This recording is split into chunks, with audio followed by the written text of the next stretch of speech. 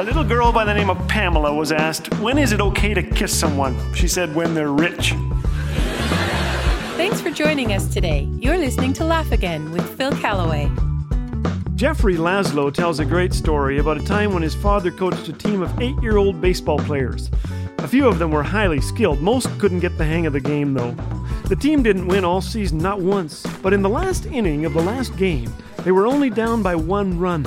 One little guy hadn't been able to hit the ball all that year. Not once. He couldn't catch it either. With 2 outs, it was his turn to bat.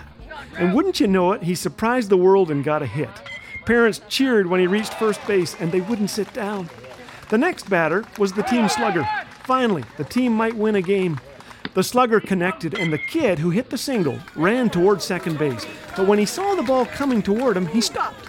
He didn't know the rules all that well, so he caught the ball and became the final out. His team had lost. And what did the coach do? He told the team to cheer. The boy grinned as they cheered. It never occurred to him that he had lost the game. All he knew was he had hit the ball and caught it, both for the first time in his life. Jeffrey later said, his parents thanked my dad. No coach had ever even let their child play before that season. We never told the boy exactly what happened. We didn't want to ruin it for him. And to this day, I'm proud of what my father did.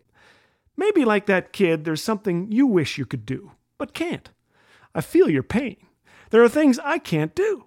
At my age and in my condition, I can't complete a standing backflip off the high diving board without ending up on a hospital gurney. Due to the dimensions of my stomach, I cannot eat that 76-ounce steak at Bubba's Steak Pit to get my picture on the wall. I cannot fly, move things with my mind, bend the fabric of space and time, fire laser beams from my eyeballs, or lift more than 142 pounds over my head without pulling some fat.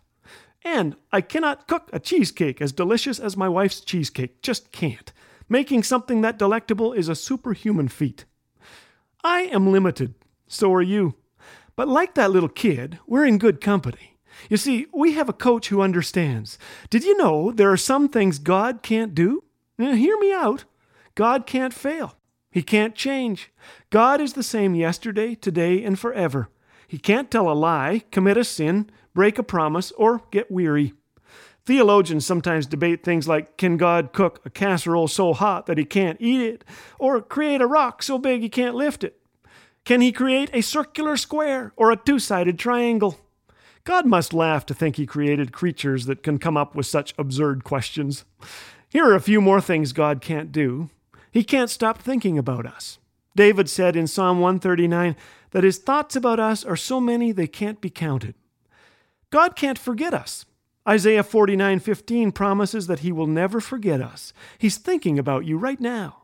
And God can't stop loving us. His unfailing love never ends. And he can't remember our sins when he's chosen to forget them. Isaiah 43:25 says that he has blotted out our transgressions. He will not remember our sins. What sins, he asks, with a twinkle in his eye? I can't quite recall what you're talking about. I'm so thankful today there are things that God can't do.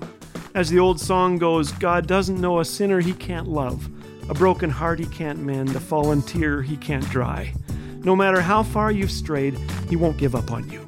So come to him, give him thanks, and let the rejoicing begin. I am feeling so encouraged about this. I think I'm going to go and cook some dinner. And if it tastes as badly as I expect it to, I'll just wash it down with some of my wife's cheesecake.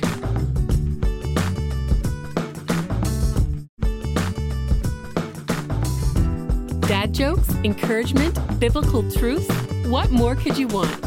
If you're enjoying what you're hearing on Laugh Again, we encourage you to share with a friend. The vehicle of laughter and stories of shared struggles open the door for the gospel to be welcomed into heavy hearts in need of the hope of Jesus. So go ahead and share Laugh Again today. It might just leave an impact deeper than you could ever imagine. Laugh Again. Truth bringing laughter to life.